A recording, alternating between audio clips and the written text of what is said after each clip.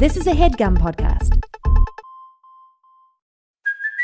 Hey, it's Kaylee Cuoco for Priceline. Ready to go to your happy place for a happy price? Well, why didn't you say so? Just download the Priceline app right now and save up to 60% on hotels. So whether it's Cousin Kevin's Kazoo Concert in Kansas City, go Kevin, or Becky's Bachelorette Bash in Bermuda, you never have to miss a trip ever again. So download the Priceline app today. Your savings are waiting. Go to your happy place for a happy price. Go to your happy price, Priceline. As a professional welder, Shayna Ford uses Forge FX to practice over and over, which helps her improve her skills. The more muscle memory that you have, the smoother your weld is. Learn more at meta.com/metaverse impact. I don't know the truth. I don't know the way. I don't know what to think. I don't know what to say. Yeah, but that's alright. Yeah, that's okay. I don't know anything. Hello, welcome to Factually. I'm Adam Conover, and look, let's think back to the first few months of the pandemic. There was this phrase that people used to say back then. You would hear it just on the wind. People would turn to one another at home, on their couches, just after having binged their 20th episode of Tiger King, and they'd say, you know, when this is all over, I'm going to... And then whatever fantasy they had of their previous lives, they would blurt out, when this is all over. Now, it's been months and months and months, and I think we're all starting to come to terms with the fact that there is no when this is all over. This is just the world that we live in now. We now live in a world with coronavirus, with COVID-19, and we're going to have to adjust. So our fantasies are becoming more specific. Like, one thing I would like to know is when I will be able to go work in an office again, or to a sporting event, or hey, maybe even do my living and do comedy at a comedy club. That would be really, really wonderful. I mean, sure, maybe everyone at the comedy club will be wearing a mask. That would be fine. I would just like to feel safe in an indoor environment with other people, right? That's all I want. And even that seems a long way off. So when we talk about these plans for when it's all over, the closest to all over we're going to get, what we're really holding out for is a vaccine. We're hoping at least, that one day we can be injected with something that'll give us protection from the virus and that will allow us to at least have a modicum of normalcy back in our lives. We're putting a lot of hopes on this thing, basically. And you know, I'll be honest, that is not such a crazy idea because vaccines are without a doubt one of the most incredible inventions in human history. They have saved untold lives and increased the human lifespan on a massive scale. So it's not so weird to consider them our deliverance from pandemic and disaster. But if you look at their history, it's a little bit more complicated. There were some, let's say there were some bumps on the road. Let's go through it. Let's go through the history. In the early days, vaccination used to go by inoculation or variolation. Now, this practice was long known in China, India, and Africa, but it didn't make its way to backwards old Europe until the 18th century. Hardly the cradle of advanced civilization, as it's often made out to be. Now, at that point, in Europe, smallpox was killing up to 60% of adults and 80% of infants. That's an enormous percentage of people. Those who survived had disfiguring scars all over their bodies. But the one saving grace was that you couldn't get it twice. So people would rub someone's scab. They would take the scab of smallpox, crush it up, and make a wound on themselves and rub it into the wound or their kid in order to get a less deadly version of smallpox. And unbelievably, this actually worked. As opposed to 60% dying, only 2 to 3% of people who received the inoculation would end up dead. So not a great safety ratio on the inoculation process compared to the drugs we have today, but it did in fact work with some horrible side effects. Now, of course, because it was killing that 2 to 3%, it did cause controversy. People didn't trust inoculation. The colonial era minister Cotton Mather actually had a bomb thrown in his house during a smallpox outbreak because of his inoculation efforts.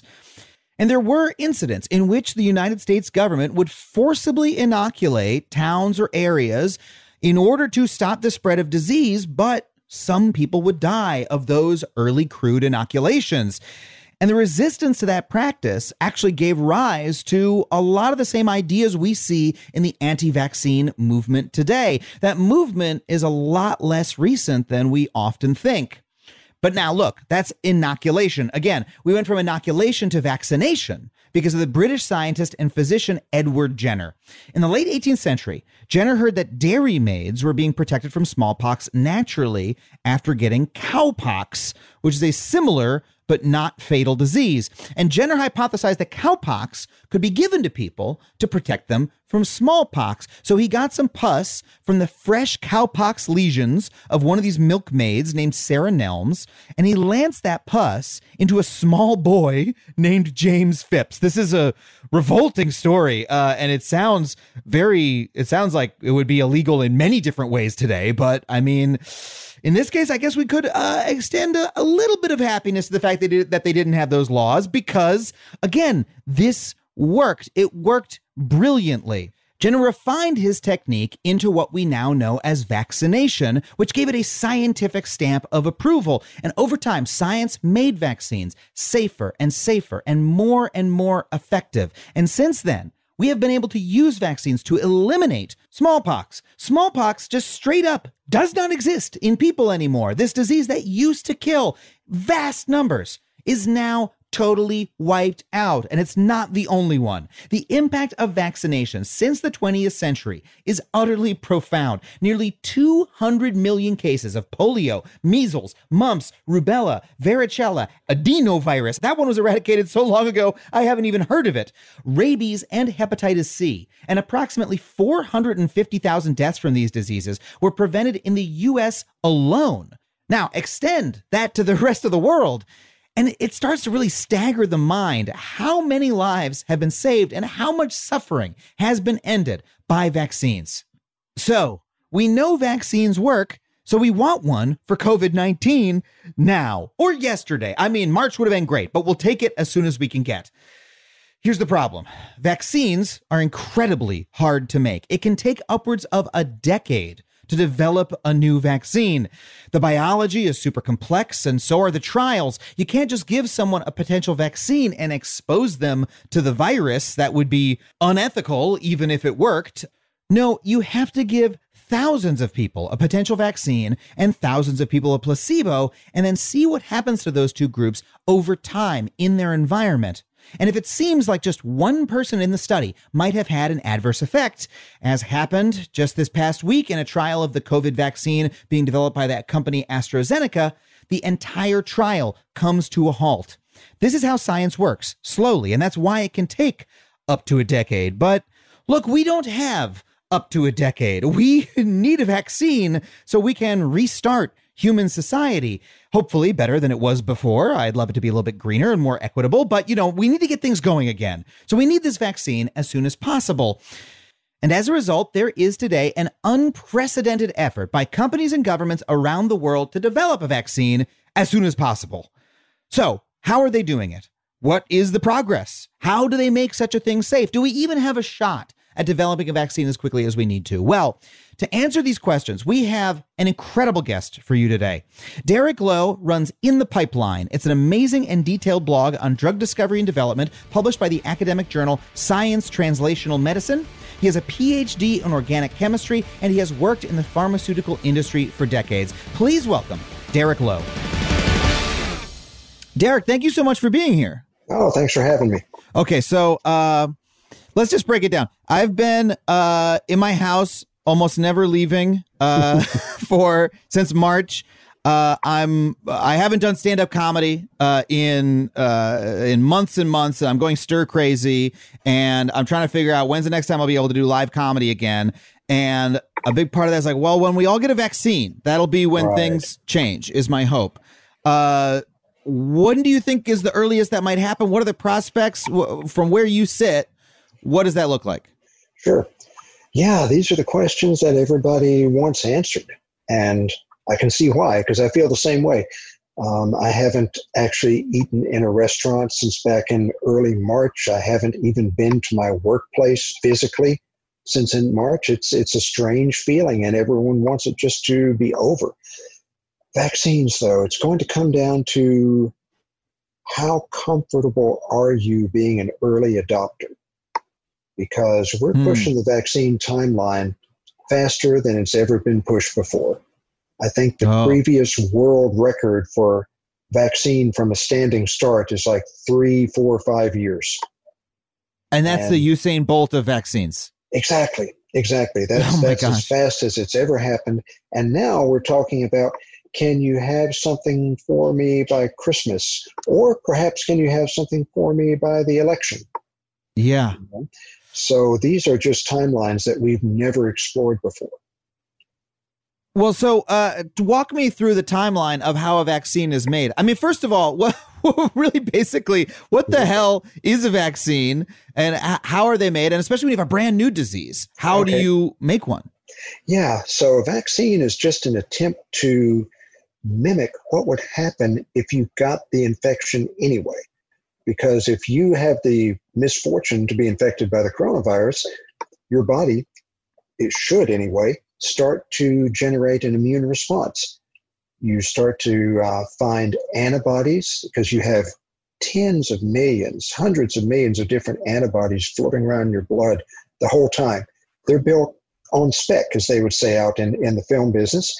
They're just hanging around hoping that they find something to bind to sometime during your lifetime.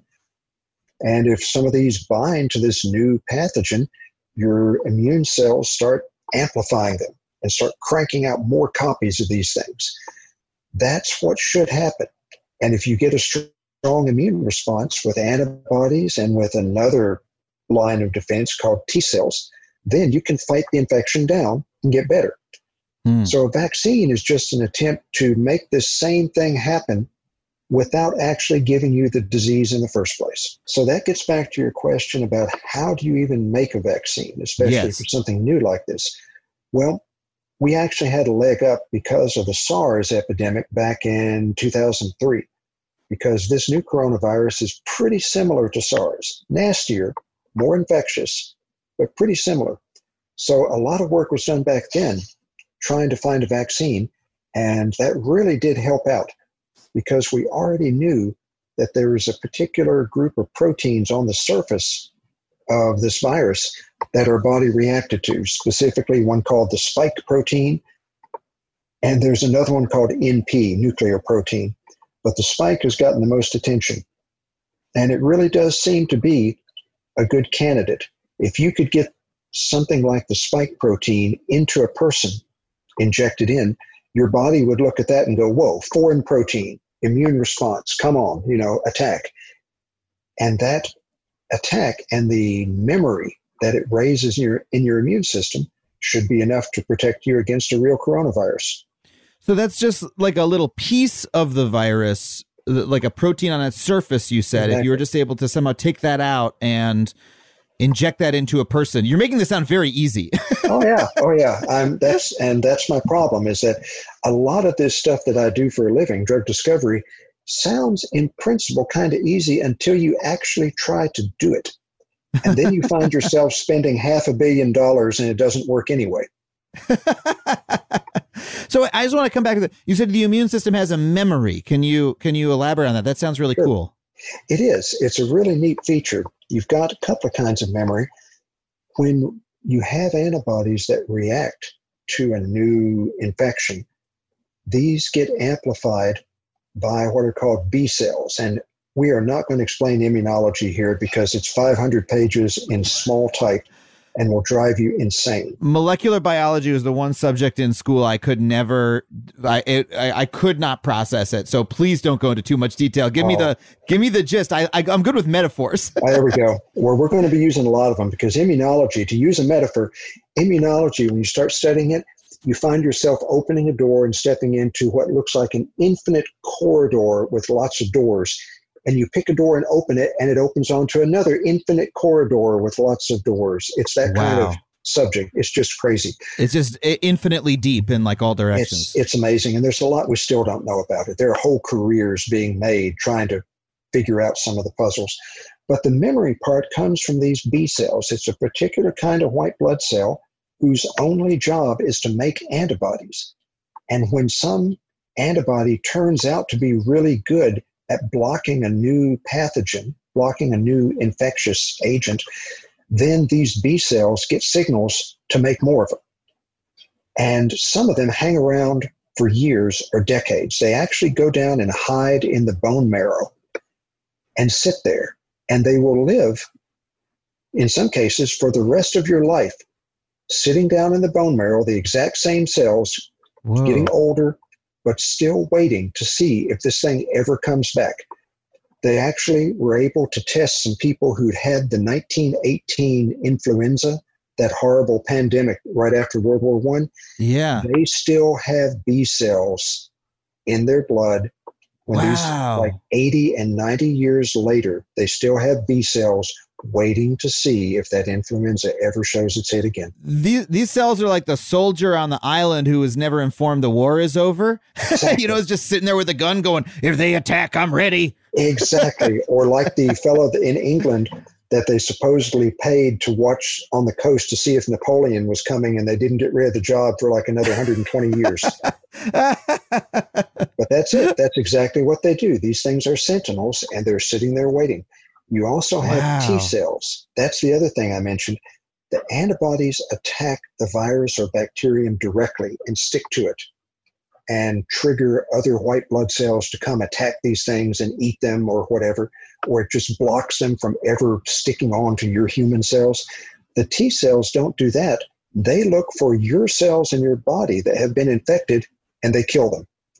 If they just patrol your own cells, they kind of give it a signal like fighter aircraft use. You may have heard of this thing called IFF, a friend or foe radio signal, that fighter jets are constantly sending out to show, no, don't fire a missile at me, I'm one of yours. Yeah. The body does the same thing. T cells are constantly going around interrogating your cells and saying, are you one of us or have you been turned? And that's the system. Now, I'm remembering like childhood education in this. This is the system that's disrupted by HIV, right? Exactly. That was the insidious thing about HIV, is that it messed up the T cells. So you no longer had this line of defense going around checking for infected human cells and killing them off. Yeah, that was the big problem. Fortunately, the coronavirus does not do that, and thank goodness. Okay, good. Well, so let's talk about the actual vaccines that are being made and what the progress is and what the challenges are. Because you said, okay, sounds simple, but it could cost billions of dollars and take you years and still not work. Oh, yeah. We would like something faster than that for this virus. Okay. So, yeah, what are the projects that I've read that the University of Oxford vaccine is like, the press is saying it's, quote, out in front of the vaccine race. Is that, tell me about that, and is that deserved? It's way up there. It's hard to say who's in front right now because we've got 3, 4, 5 candidates that are all deep into human trials, and we're all sitting around waiting for the key numbers. We've seen numbers on all of these when they give them to people who aren't sick, and seen that, yeah, they do generate antibodies and they do generate these reactive T cells just like you want. All of the candidates seem to do what they should do. But now we're getting to where the pharmaceutical rubber hits the pharmaceutical road. Will these things protect you from getting the coronavirus? Or if you do, will they keep you from really getting sick or passing it on to others? And we don't know. The only way to find that out is to give it to thousands and thousands of people and watch to see how many people get sick and how sick they get. So it's going to be like a live human trial on Absolutely. us. It's going on right now. Moderna has 30,000 people. Pfizer has 30,000 people. Oh, really? They're already doing this? They're already doing it. Johnson & Johnson has started enrolling up to 60,000 people.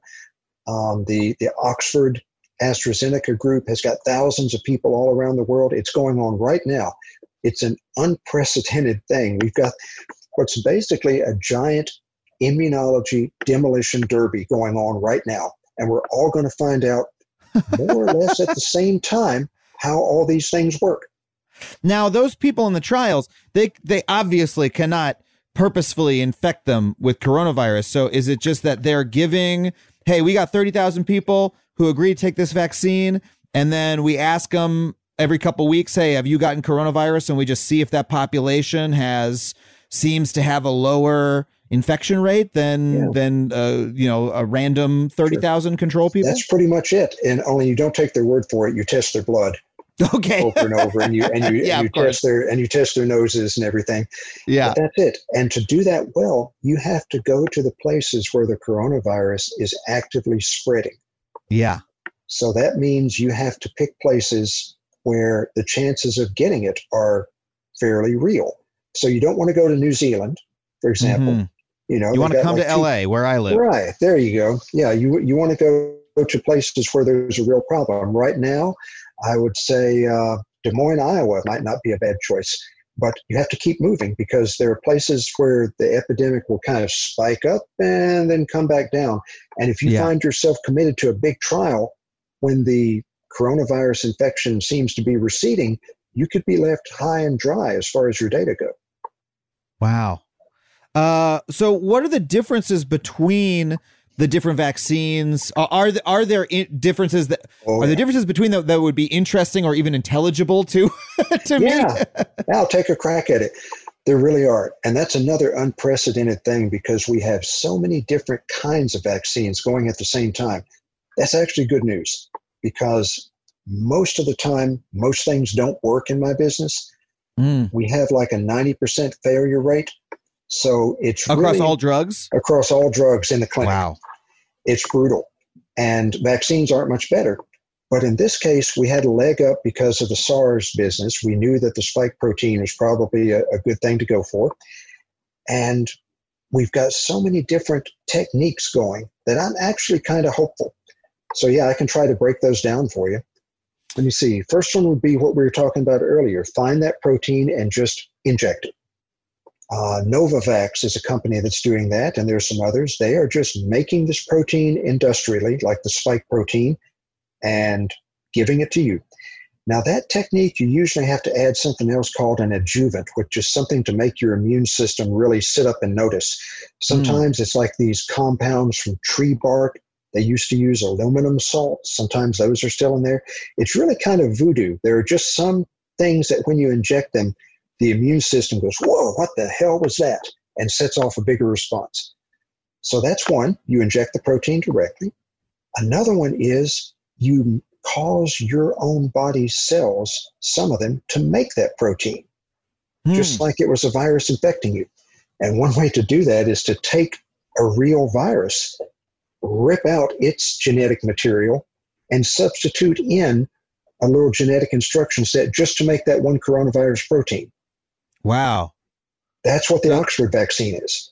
Oh, wow. So it's like it's like a zombified version of the actual virus that instead of getting you sick, it just does like makes the protein instead. Exactly. It just makes that one coronavirus protein, and it can't make copies of itself like a real virus. So it just goes in, whatever cell it infects, it makes that cell spit out coronavirus protein and stop. So that's what the Oxford virus does. Now, let me just say, it's kind of a creepy prospect, right? Because it feels like, it starts to feel like when people get worried about, biologists playing God, right? That we've taken this virus and we've rewired it and now we're going to infect you with it. But no, we know the mechanics of how your cells work well enough that we know that this is going to have a very specific effect on you. Like it sounds like one of those, when I hear about CRISPR, you get wigged out by when I learn how CRISPR works, like this sort of like really molecular tinkering with cells. I feel similar when you describe that. I mean, what do you think? Yeah, I can understand that feeling, but if we don't get a chance to play God with this one, we're not going to have anything for you very quickly. Yeah. I'm not saying that's a reason why I wouldn't take it. I just mean, Yeah, it's true. And this technique, this idea of having a hijacked virus like this has been kicked around for years. But this is now, there's only been one vaccine that does it. The Ebola vaccine actually works that way. It uses another virus called VSV and is rejiggered to only make an Ebola protein. So the same team that did that is trying it with coronavirus. There's another team trying it with measles virus, where they're stripping out all the measles instructions and putting in a coronavirus one. And there's several with adenovirus. A couple of Chinese ones, Johnson & Johnson, the Oxford group, and all that. So we've got several of these going at the same time. And the Ebola vaccine was successful? It was. Okay. It was. That was a Johnson & Johnson one, and they're taking the same technique and trying it with the corona. You keep saying Johnson & Johnson. These are the same people who make the baby shampoo? Yep. Big company. They also make vaccines. Oh yeah. J&J is humongous. Will I cry if I get the vaccine from them? Not as much as if you get the coronavirus. You're quick. I like you. Okay. I know that China is also developing vaccines. I don't know if it's the nation or if it's companies within the nation state. It's kind of hard to tell the difference sometimes. Oh, fair enough. Well, yeah. Are they taking a different approach? They have several things going. Yeah, they've got some of this adenovirus stuff happening, but I got to tell you, I don't like their adenovirus one as much because they picked one that's really fast and easy to develop called adenovirus 5. Problem is, a lot of people have already been infected with adenovirus 5. It doesn't do much to you. It gives kind of a light, common coldish sort of thing, but about half the Chinese population has already had it. Oh, so this is the virus. So the virus they're trying to use to carry the vaccine. Right. A lot of people already have it. So that means that when you give them this new vaccine, your immune system attacks this new Trojan horse and makes it less effective. So that's a real problem. And that's why I don't like theirs as much. It was fast, but it's probably not going to work as well. It's a quick fix. Exactly. Meanwhile, Johnson & Johnson, they use a really weirdo adenovirus called AD26 that almost no one has ever had. And they stripped the genetic material out of that. And the Oxford group picked a chimpanzee adenovirus that no human has ever had and ripped the genetic material out of it, just trying to avoid that exact problem. So when they say that one of these trials works, let's say the Oxford one works really well, or any of the other ones that's your favorite, and the trial works out well. The 30,000 people, they get favorable results on them, and they say, we really think we've got a good one. What are the steps to then getting how long is it before I get the vaccine? What needs to happen, and what are the challenges there? Yeah, that is a key question, because once you get the readout, under normal conditions, the company wouldn't even start manufacturing this on scale until they saw those numbers, because a lot of these things don't work. So why the hell would you spend all the time and money? We're not doing it that way. Everyone is manufacturing at risk, as they say. They're already cranking out tens and hundreds of millions of doses of these things in the hopes that they will work. If they don't work, all that stuff will go into the incinerator along with all the money. Wow. Okay, but that's good. I mean, that's what we want them to be doing. Exactly, to hit the ground running. So if we get good results on these things, then you go to the FDA and you present your whole data package, and they do what they do. They look at safety and efficacy. How safe is this thing versus how much of a benefit does it give? Tricky part with the vaccines is you're not giving vaccines to sick people. You're giving vaccines to healthy people. Right. So your safety profile has to be really good. But you're also sometimes, though, giving them to slightly sick people, not people who have coronavirus, but you're going to give them to the elderly. You're going to give them to folks with immune conditions and who have all different, all different bodies and all different base health. And so you have to make sure it's safe for those people as well. Absolutely. And that's why traditional vaccine development takes years. The rotavirus vaccine that they give to children, that thing took like 16, 18 years to develop, because as you can imagine, if you're giving it to children, you want to make sure that you're not causing any long-term problems or any nasty safety. So they kept trying it over and over in different groups of kids with different body types, different ages, different vaccine schedules again and again and again. But, we do not have the time to do that for this one. And what are like I'm most curious about the fears that you have that are not the obvious fears, right? Like, obviously the big fear is that, oh my gosh, none of these pan out and they all fail and and then it takes a really long time. But like, is there a chance that like, okay, we get a vaccine and it comes out and it actually only helps a little bit, like it makes you a little bit resistant, but we still have a lot of coronavirus floating around. And so because obviously our fantasy is that, hey, it's all wiped out. Everybody gets vaccinated. We get up to a certain rate, no more coronavirus. But I mean, that might not be. I mean, look, we all I get my flu shot every year. That doesn't mean that there's no flu. The flu still kills thousands every year. Exactly. And the flu is on one end of it. And meanwhile, you got something like polio on the other end. You get your polio vaccine when you're a kid and you never get polio. We can eradicate some diseases through vaccines. That's what we would want. And that's exactly what we got to find out. Sterilizing immunity is what they call the polio type thing. You get this and you are armor plated. We don't know if we can raise sterilizing immunity or not. So your question's a really good one, because it might be that some of these vaccines are pretty good, but not perfect. And then we're going to have to sort out the different kinds of pretty good. Maybe this one works better in the older population, but this other one worked better across all the other groups. Maybe this one was not good with people who had high blood pressure, or this one over here is not bad, but it's harder to manufacture.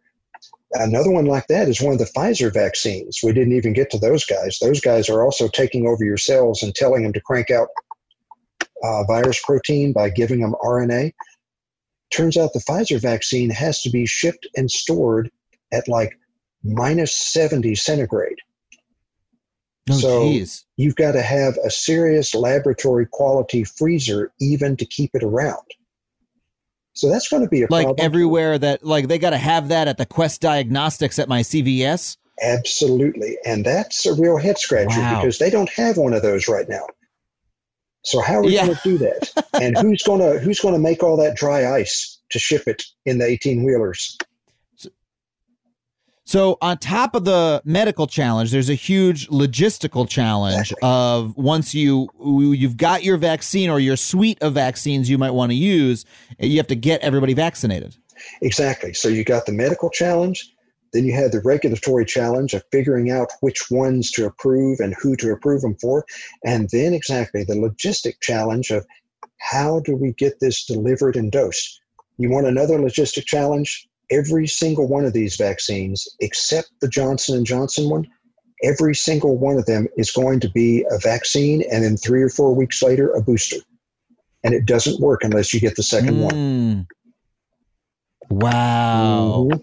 Okay, so that makes it extra hard. Like if you want to vaccinate, like here in LA, I volunteer with unhoused folks, and they're making an effort to test those folks. And I can imagine, okay, we got to go out and we want to give folks vaccines, right? But with folks who move around a lot, how do you follow up with them and get the booster to them? It would be a real challenge. And let's also talk about the societal challenge. I don't want to dwell too much on people who are firmly anti-vaccine because that's a topic that has been well covered, and that's thankfully not a massive part of the population. But for average people, right? Even that, there is a social issue of you have to convince everybody in the country to go get this. And it strikes me that you might have one shot to do that. That if you run with a vaccine that actually is not that effective, right? And you say, everybody's got to get this vaccine, and everybody gets it. You make your big push. You advertise everywhere. You say, everybody go down to the CVS, go down to the free health clinic, the county clinic, and get your vaccine. And then it actually is not that effective. And 6 months later, you got to get them to all do it again. It's not going to be easy the second time. And that strikes me as a big risk. That is a major worry. And we have actually an example of that.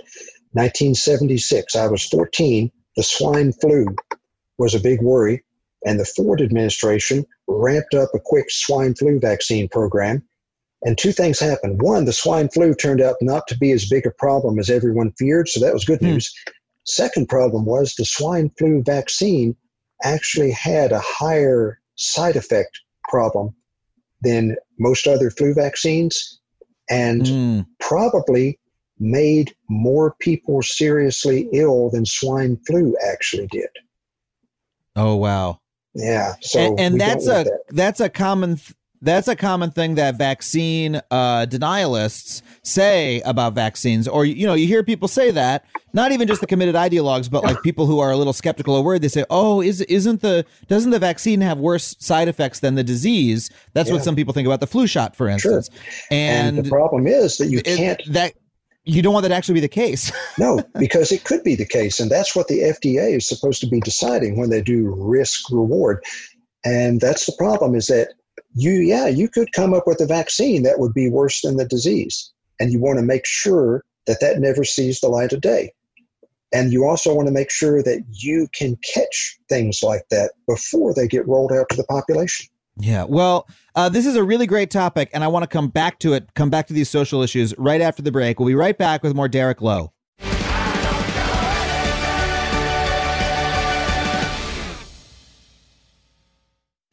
As a Factually listener, you're probably aware of my unwavering commitment to online privacy. Well, Delete Me has been an indispensable tool for me for many years, long before they even started advertising on this show. I've been using their wonderful service. In today's digital landscape, it's alarmingly easy for data brokers to traffic your personal information online. In fact, I would almost guarantee that your personal information is on multiple data broker sites on the internet right now. It's not even the dark web, it's the regular web. These data brokers may be peddling and exchanging your name, phone number, and home address, all without your knowledge. And trying to locate and remove all this data yourself can feel like an impossible task, because there can be dozens of these sites. But that is what Delete Me does for you. Delete Me's team of experts scours the depths and the breadth of the internet to locate and remove your personal data. Within just 7 days, you'll receive a comprehensive report detailing their findings and what they have removed. It can be hard to believe, but approximately 41% of Americans find themselves vulnerable to various forms of online harassment, and this means doxing, scams, and even identity theft, all of which pose significant threats to your financial security and could potentially derail career opportunities. I mean, I used to get weird people calling my cell phone all hours of the day or night until I signed up for Delete Me, and it cut it right out. So if you want to safeguard yourself like that and live with the peace of mind that experts are hunting down and removing your personal information every 3 months, then check out Delete Me. Go to joindeleteme.com/Adam and get 20% off for all consumer plans with the code Adam. That's joindeleteme.com/Adam. Ophthalmologist Dr. Strauss has seen firsthand how the metaverse is helping surgeons practice the procedures to treat cataracts. Cataracts are the primary cause of avoidable blindness. He works with a virtual reality training platform developed by Fundamental VR and Orbis International to help surgeons develop the muscle memory they need. The result? More confident, capable surgeons. And even more importantly, patients who can see. Explore more stories like Dr. Strauss's at meta.com/metaverseimpact.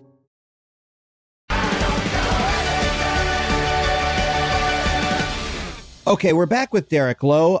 So talking again about the public and vaccines, what do you think are the biggest misconceptions that folks have about vaccines generally? Yeah, good one. They're kind of misconceptions at both ends. On the one end, there are a lot of people who, despite their experience with the flu vaccine, may have the idea that every vaccine is like smallpox or polio. One shot, you're done, you're protected for life. I wish they were all like that, but they may not be. I found out just a few years ago that my measles immunity had worn off. I actually had my blood titer checked, and I don't have measles antibodies anymore. So I got another vaccination because of the various crazies who are not vaccinating their kids. So the only way to find that out is to wait a few years and see if it lasts. So on the one hand, people might regard the vaccines as better than they really are. And then, of course, on the other hand, you have people who are convinced that they're all much worse than they really are, too. There's a lot of ways to screw this up. And this actually brings me to a question I meant to ask you earlier when you mentioned this. Why is it that some diseases that we can have vaccines that have the sterilization immunity, as you put it, where, you get the smallpox vaccine, and I mean, smallpox is like, now it only exists in a lab, right? Like we wiped it out across the world. It used to be an incredibly deadly disease, but then the flu vaccine is like, well, every year it'll reduce your chances of getting the flu, which is very important, but it doesn't immunize the whole population. We got to go get a new shot every year that is very effective, but not a sure thing. Yeah, those are good examples because they're kind of at two ends of the spectrum. Smallpox as a virus doesn't mutate much at all. It really sticks with its standard form and doesn't go crazy on you. And we are the only animal that gets smallpox. There's no animal reservoir. There's not a bunch of raccoons or, fruit bats or something out there that are carrying smallpox. So if you can wipe it out in the human population, it has nowhere to go. On the other hand, flu mutates all the time. It's proteins on the surface, kind of like that spike protein with the coronavirus. Flu has a system where it mixes and matches and swaps surface proteins constantly. It's a real pain in the ass. And lots of other animals get it too. Pigs get it. Birds get it. We all get it. And so even after you resist it, it can come in from another animal again. Exactly. And it has now changed its coat protein, and your immune system doesn't recognize it anymore. It's put on sunglasses and a dark hat, and here it comes. I was going to say the mutation is almost like, makes me think of like in a sci-fi movie, like a cloaking device. It's like they're scrambling their signal. Like exactly. And that signal that your the memory that your immune system has only applies to what it used to look like, not what it looks like now. Exactly. Another disease that does that is malaria. The malaria parasite scrambles its coat proteins constantly.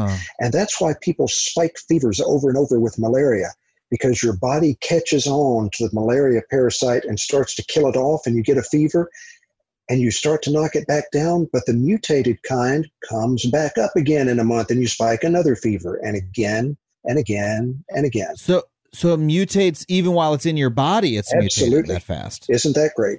Wow. No, it's not great. So do we know? Yeah. Do we know which one of these the coronavirus is? Fortunately, it's not that bad.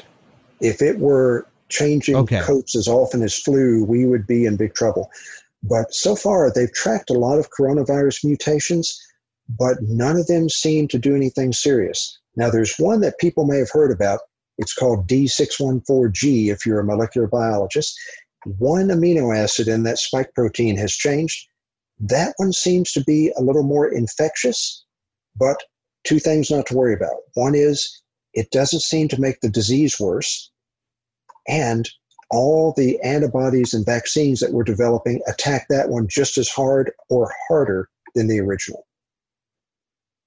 Okay. So that's good. So it's not quite like, it's not like flu. There's a new mutation like every year, right? And I've read that one of the challenges of the vaccines is they have to sort of predict almost like a weather report what kind of flu is going to happen. And then they try to build a vaccine for that. And then the mutation means you have to do that every year.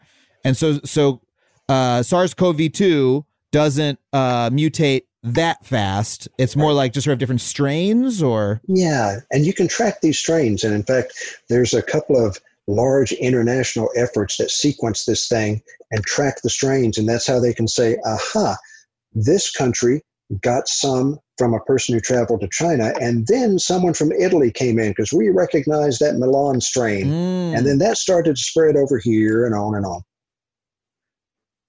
But hopefully the same vaccine would work for all or most strains. Yeah. So far, every time people have tested a whole bunch of coronavirus mutants against the antibodies that these vaccines raise, they mow them down. So it's good news. Okay. Oh, that's great. Yeah. So I was happy. What do you feel? What do you feel the most likely outcome is for these vaccines, or what do you you're looking, you're obviously reading every paper as it comes out, I assume, and you know, being that this is your field, or you're trying to keep up as best you can, and so you're looking at it. What do you think is likely to unfold, leaving out the social part of it and the political part of it, just the medical scientific part? Yeah. Okay, what I think is likely is, I think it's very likely that we're going to have one or more effective vaccines, and probably more than one. I don't know how they're going to sort out, though. Like we were saying earlier, there may be some that we would want to have more than one, where we say, okay, you people over here should take this one. You folks over here who are younger and don't have high blood pressure or whatever should take this one. I think that the efficacy of these things is going to be good to very good, but I don't think we're going to get the sterilizing immunity that we want, the polio shot kind of immunity. I would be thrilled to be wrong about that, but I think we're going to end up with a very good level of protection, but not 100%. The good news is that very good level of protection, if enough people get vaccinated, is still enough to break the back of the pandemic and stop it from spreading. So it's going to be somewhere sort of between smallpox and the flu, where you don't need it. It's not going to completely wipe it out, but you're not going to need to go get a new shot every year. Hopefully, it's not going to mutate that quickly. Yeah. That's what we're hoping for. And it looks like the antibody response lasts long enough where you're not going to have to worry about that. People, when they got infected with SARS, kept antibodies around for several years, and they kept T cells around for even longer than that. So I think we'll be okay there. And the good news is that this coronavirus, so far, we haven't identified an animal reservoir like we do with flu. Flu infects all these farm animals, all the pigs and geese and chickens. So humans are constantly being re-exposed and swapping viruses. We don't have that with this coronavirus. So if we can kick it out of the human population, it may just stay out. Wow. So that's a really fascinating way to put it, because we know that coronavirus did leap to humans from an animal, but we don't have a reservoir like with pigs. We just got millions of pigs hanging around. They're a food supply. They're also a virus supply, basically, is what you mean by reservoir. Wow. Exactly. So wait, I've read that there have been a couple cases where people have been reinfected with coronavirus after having it once. They have it again, and I thought I saw something about the antibodies only lasting a couple of months. And as a naive person, not knowing the science, I'm like, wait, does that have concerns for how effective a vaccine could be? Oh, it would. The good news on that is that the reinfection seems to be extremely rare. There have only been 2, 3, maybe 4 cases in the world found of reinfection. And what we don't know is what kind of infection they had the first time in many cases. How severe was it? How good a response did they even raise that first time? So it might be that the vaccine response is going to be strong enough where you don't even see that. And it looks like the reinfection, when it happens, is also very mild. And we're trying to find out now, but it could well be that these reinfected people, because it's a mild infection, don't really spread the virus much either. So I'm not too worried about the reinfection because it's been so rare. The time the antibodies last is a tough one. We have had reports earlier that it could be short, but there was a big paper from Iceland just earlier this week. Iceland, of course, has got a very good statistical framework in their healthcare system because they're all Icelanders and they have this huge data collection system going. They have found that the antibodies they're basically an experimental population right there. They are. They're all sitting out there on this island all by themselves and ready to be our guinea pigs. Yeah, Iceland's a living lab. That's how it happened in the gene sequencing days. The Icelanders were the first people to get massively sequenced. But we found with them that the antibodies are lasting as long as they had to write this paper, which is like 4 or 5 months, and they're still there. So I'm pretty optimistic on how long these things last, and the T cells maybe even last longer. So I think that, I'm pretty optimistic that if we do this right, we can, as I was saying, kick this virus out of the human population. Now, yeah, talk to me more about that. You say we can break the back of the pandemic. So how does that work? Even if we have a vaccine that is not a sterilization, I would say when you kick it out of the human population, that means it's like smallpox and you never get it again. And you're saying instead we'll have a vaccine that's very effective, but maybe not perfect. Yeah. How does that still break the back of the infection and kick it out of the population? That gets into epidemiology, because you look at this number called the R0 that suddenly everyone learned about this year. How many people on average does an infected person spread the virus to? It turns out the R0 is really variable with this one. A lot of people, the number is 0. A lot of people get infected and they just don't really spread it to anyone. Other times, you end up with these super spreader events where one person, I'm about to say one bozo, ends up spreading it to 20, 50, 100 people because they went to karaoke night and yelled in everyone's face all night in a crowded room. So it varies a lot. But if we can get enough people vaccinated where many of them will not get infected, and the ones that do get a very mild infection where they don't spread much, the virus will run out of human hosts. If we can stop spreading it to each other, then it doesn't have anywhere to go. I mean, it's from the pangolin or the bat or wherever it came from. But if we can just get it out of the human population to where it just finally the last bits of brush fire die down and we pour cold water over them one by one, then it's gone.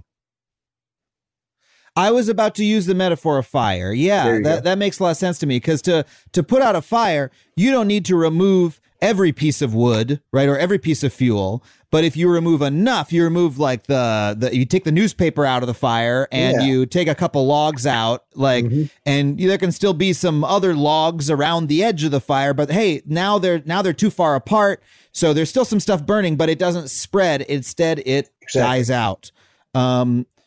That's really great. Exactly. I really like that. Right. So you have these places where it's still going to be around, and we'll come in and do some tracing on these folks and say, all right, okay, you guys isolate yourselves.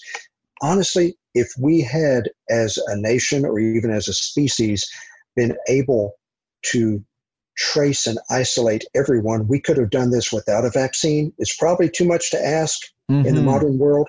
But if everyone who got infected immediately locked themselves in their basement for 2 weeks, the virus wouldn't have had anywhere to go. But it's just not going to happen. Well, this is what was done in New Zealand, right? Like, my understanding is New Zealand actually, because it's an island and relatively small population, and they handled it well, they were able to contact trace everybody who came in, and as a result, tamped down those initial couple outbreaks so that it has never fully entered New Zealand. Right. And now, so that's what, if that could have been done on a global scale, then we would have been able to stop it. But we were not able to do that as humanity. No.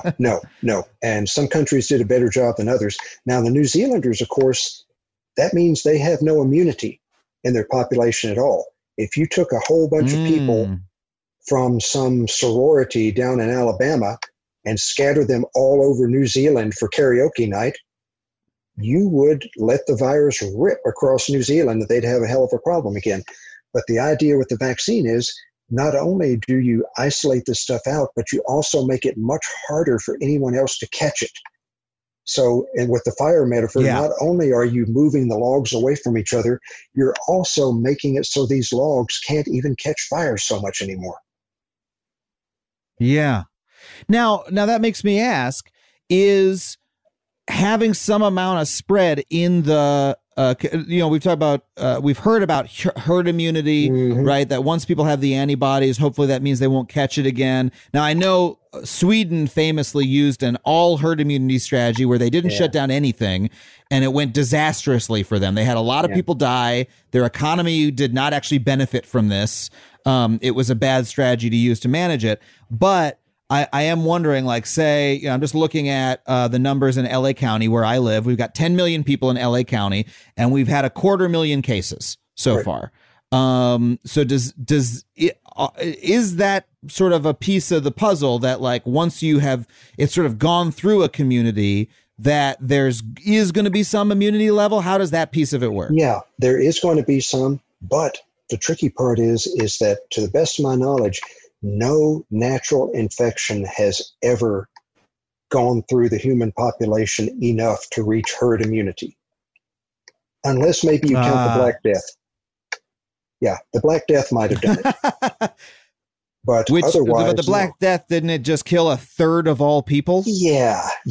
So that's not. And then after that, it's like, okay, it burned up the forest, and now it's gone out by itself. Exactly. So we don't want that. But think about measles or chickenpox, or before the vaccine, polio or smallpox. These things had been around in humans for thousands of years. We never reached herd immunity with those.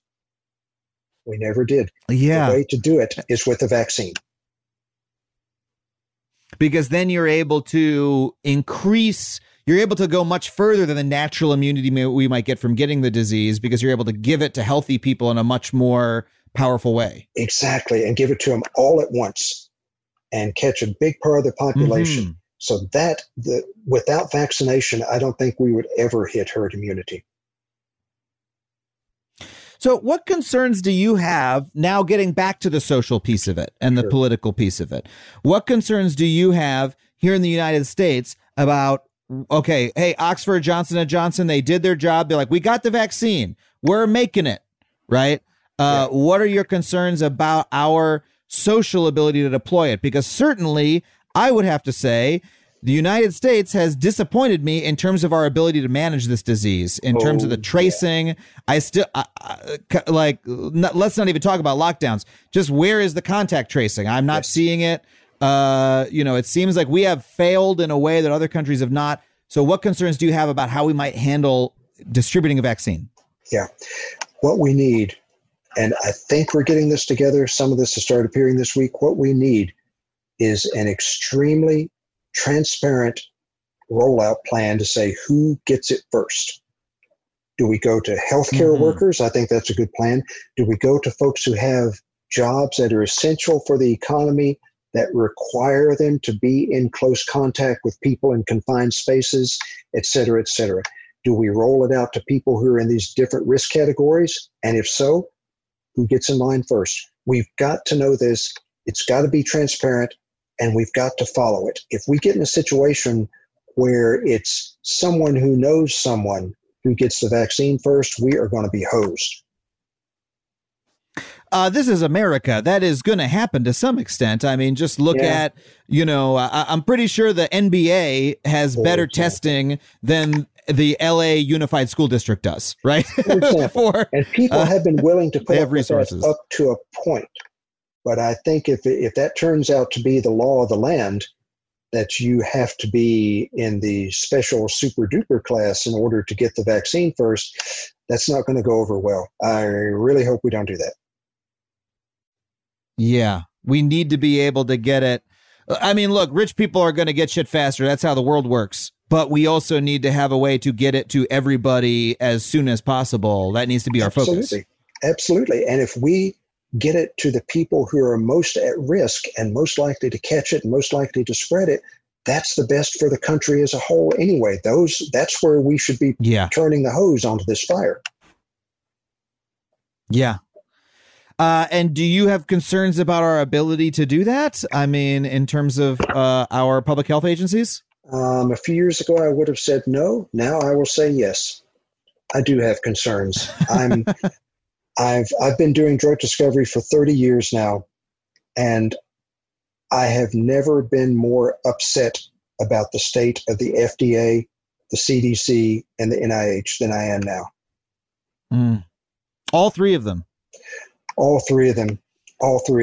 We're seeing, I don't want to get political, but we're seeing what happens when you try to inject politics into what should be medical and scientific decisions. I mean, it's very hard to keep politics out of things, but it doesn't mean that you have to come over with a big steaming bucket of politics and pour as much of it in there as you can get.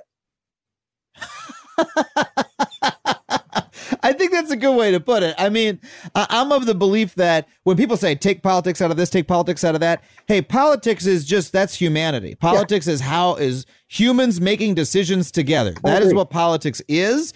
And so you can't exclude it, even in, hey, even Albert Einstein had politics in the department that he worked in, like guaranteed. This is how but you can try to not make that the priority. You can let's focus on the science first and on the medical need and try to make sure that politics doesn't drive the decisions that are being made. Exactly. And in some cases, the political decision-making process can be actually quite helpful to have it all thrashed out, by people with their own interests trying to convince each other. I mean, a little bit of Tabasco sauce in my chili is a good thing. But does that mean that I should then grab, a 16-ounce bottle, pop the cap off, and glug it right in there? No, probably not. Yeah. I'm also concerned that, the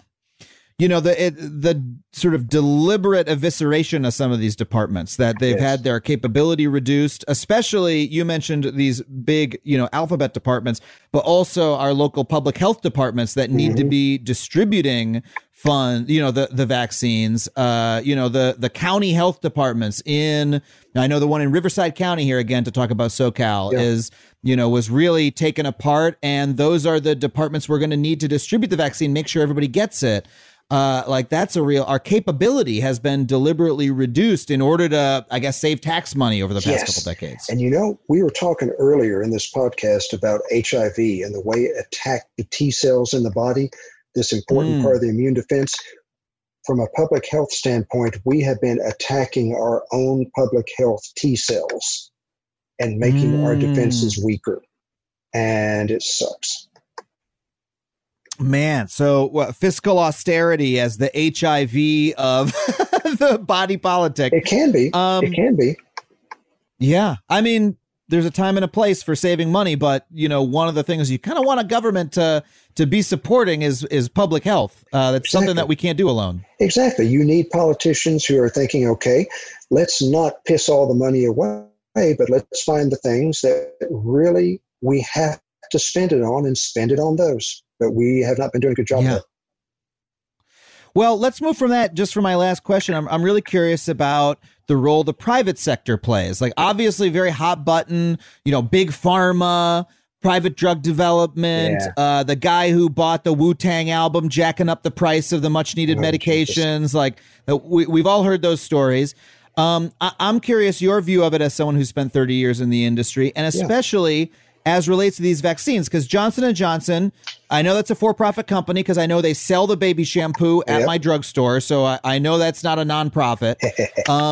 So how do you feel those things interact? I mean, I am concerned about, okay, this is a vitally needed vaccine. Are they going to be trying to make a profit on it and thus making it less accessible to people? Yeah. But on the other hand, I know, hey, that's the system we have. What's your view? Fair question. Well, to stick with Johnson & Johnson, they have already announced that they are not going to do this on a for-profit basis. Wow. They're going to try to recover their costs, but they're not going to try to make money off of it. So now we're probably going to have big arguments about what those costs are and whether or not they're actually making money or not. But they have already publicly stated that this is not going to be done on a profit-making basis. And most of the other companies involved in this have either said that or they see the writing on the wall. Because, we mentioned earlier, the drug industry does not have the most wholesome reputation in the world. But who else are you going to call to find drugs and vaccines against a worldwide disease like this? There isn't anyone else. We are the ones with the expertise, with the infrastructure, and with the resources to do it. No one else has it.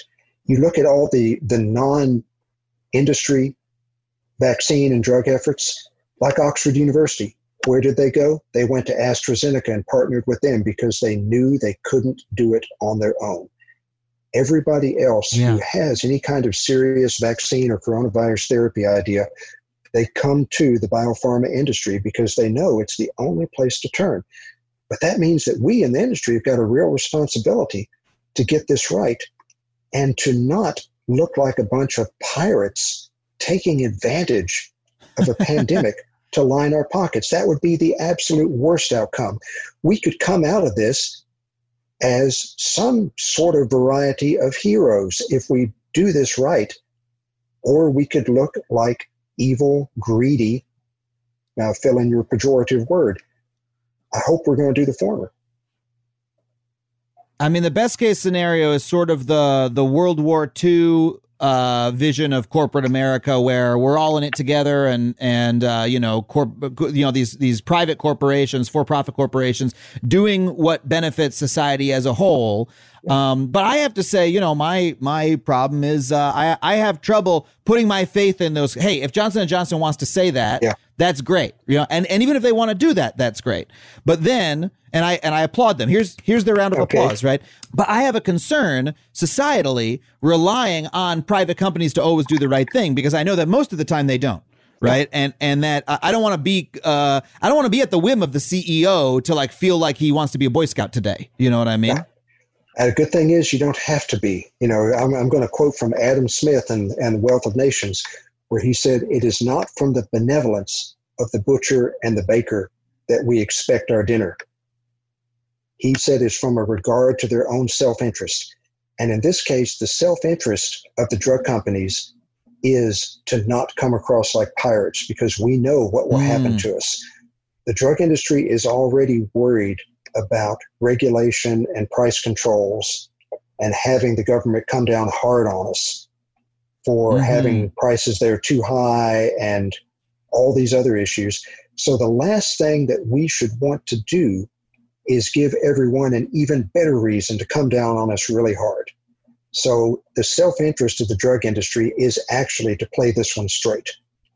The short-term interest would be like, hey, you want a vaccine? It's going to cost you. But that would be a disaster. And honestly, everyone who's running a decent-sized company in this business is smart enough to realize this. You mentioned Martin Shkreli before, the Wu-Tang album guy. Martin Shkreli ran a company that had like 14 people. He was not smart enough to realize this, and you saw where it got him. No, everyone who's actually a serious player in this industry is bright enough to realize what would happen if we play this wrong. I hope that's the case, and I think that this is such a crisis that I believe that in this case it probably is. But I still have those concerns about. We're talking about the role of government, and there are some times when you need the profit motive to not be present, right, in order to make sure that people get what they need. There are certain things that can't be provided that way, and I do think there's a larger conversation to be had about, hey, the fact that much needed drugs that people just need are done on a for-profit basis is kind of weird to me. And there are places in drug research where the whole market breaks down, like antibiotics. It's very hard to make money with a good antibiotic, but by golly, we need good antibiotics. Now, I can also tell you, I've worked in antibiotic research, and it is flipping hard. I have killed off so many human cells in dishes over the years with my compounds, because I'm a chemist. I make new compounds. I have killed off so many human cells and rat and mouse cells. I can't even count the number of toxic drugs I've made. I have never successfully been able to kill off a gram-negative bacterium that infects human beings. Those guys are brutal. They are tough. So there's two reasons for the antibiotic problem. One of them is that it's hard to make money, and two is it's really difficult to find a good antibiotic. Holy crap. I never realized how bad it was until I tried it. I mean, do you wish that, like, look, the NIH is, the largest funder of medical research, I think, in the world, right? But their funding, I mean, is there a point at which the government just says, hey, we need to be doing some of the basic research here instead of farming it out? Yeah. There is, but they're going to have to pony up, because the R&D budget of the biopharma industry is a lot bigger than the NIH, a lot bigger. So it takes serious cash to do this. And of course, basic research is the engine that drives this stuff, all these weirdo discoveries. Isaac Asimov once said, the sound of a scientific discovery is not someone yelling, "Eureka!" It's somebody looking at a little flask and going, huh, that's funny. And that's exactly how it's been for me, too. Every really neat thing I've ever discovered has started off with me going, what the hell was that? So we need to be able to plow money into that. But most of the time, those things don't mean anything and the money is gone. I mentioned 90% of our drugs fail. That money is torched. We incinerate billions of dollars every year on drugs that didn't do what we thought that they would, because we don't know enough about the biology of disease. So if you're going to get into that process, you better have some deep pockets. I would be fine for other players to come in, but they need to realize what they're asking for. Well, let's just getting back to the vaccine to close this out here. Sure. Are you optimistic about the future of coronavirus when you look a year or two from now? I am.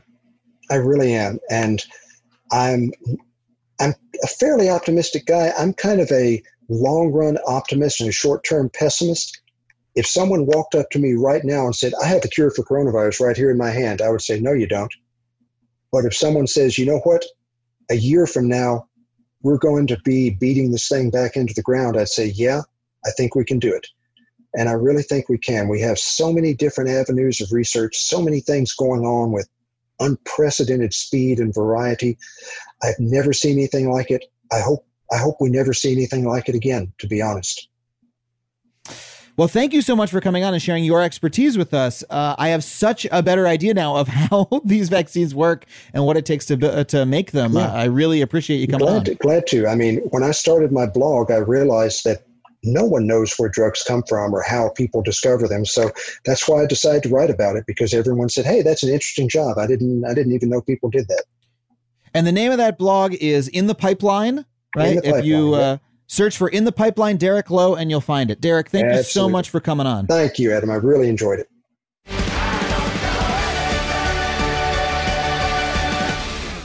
Well, thank you again to Derek for coming on the show. I hope you enjoyed that conversation as much as I did. If you did, please consider leaving us a rating or review wherever you subscribe. It really does help us out a lot. Just pop open that little app and drop a couple stars.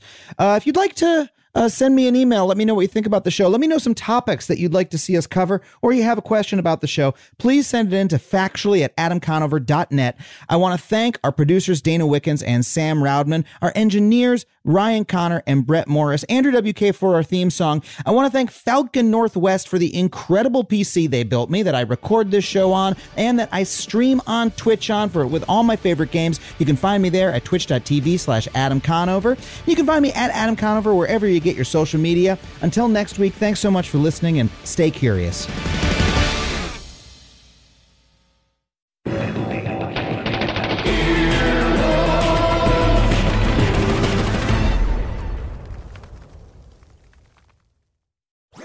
That was a HeadGum podcast.